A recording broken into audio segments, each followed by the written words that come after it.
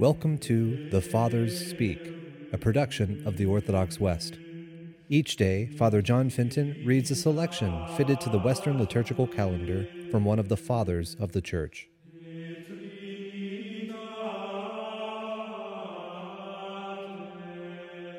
From a sermon by our Father among the Saints, Augustine. This woman was troubled with an issue of blood, and was healed of a bodily affliction that was wasting away all her strength. So does the soul, pursuing the desires of the flesh, waste all its powers. And this woman had spent all she had on physicians, so it is written of her. Like the unhappy church of the Gentiles, seeking happiness, seeking some source of strength, some means of healing, what has it not spent on false physicians, on astrologers, on fortune-tellers, on deceivers, and on temple soothsayers? For they all promise health, but give it they cannot, because they do not possess it themselves.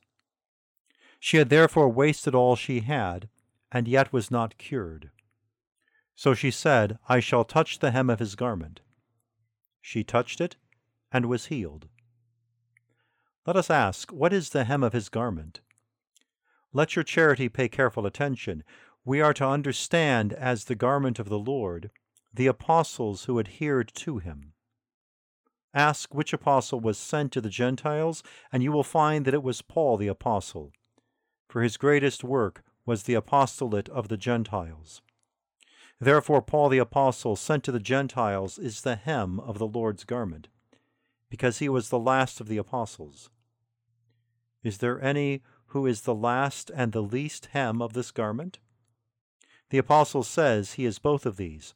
I am the last of the apostles, and I am the least of all the apostles. He is the last, he is the least. He is the hem of the garment. And the church of the Gentiles, as the woman who touched the hem, was troubled with an issue of blood. He touched her, and she was made whole. And let us also touch, that is, let us believe, that we may be saved. Turning then to the Lord, we pray that the power of his mercy may confirm our heart in his truth, that it may confirm and give peace to our souls. May his grace abound in us, and may he have pity on us, and sweep scandals from our path, and from the path of his church, and from before all who are dear to us. And may he in his power, and in the abundance of his mercy to us, grant that we may please him for all eternity, through Jesus Christ his Son our Lord, who with him and with the Holy Ghost liveth and reigneth, world without end.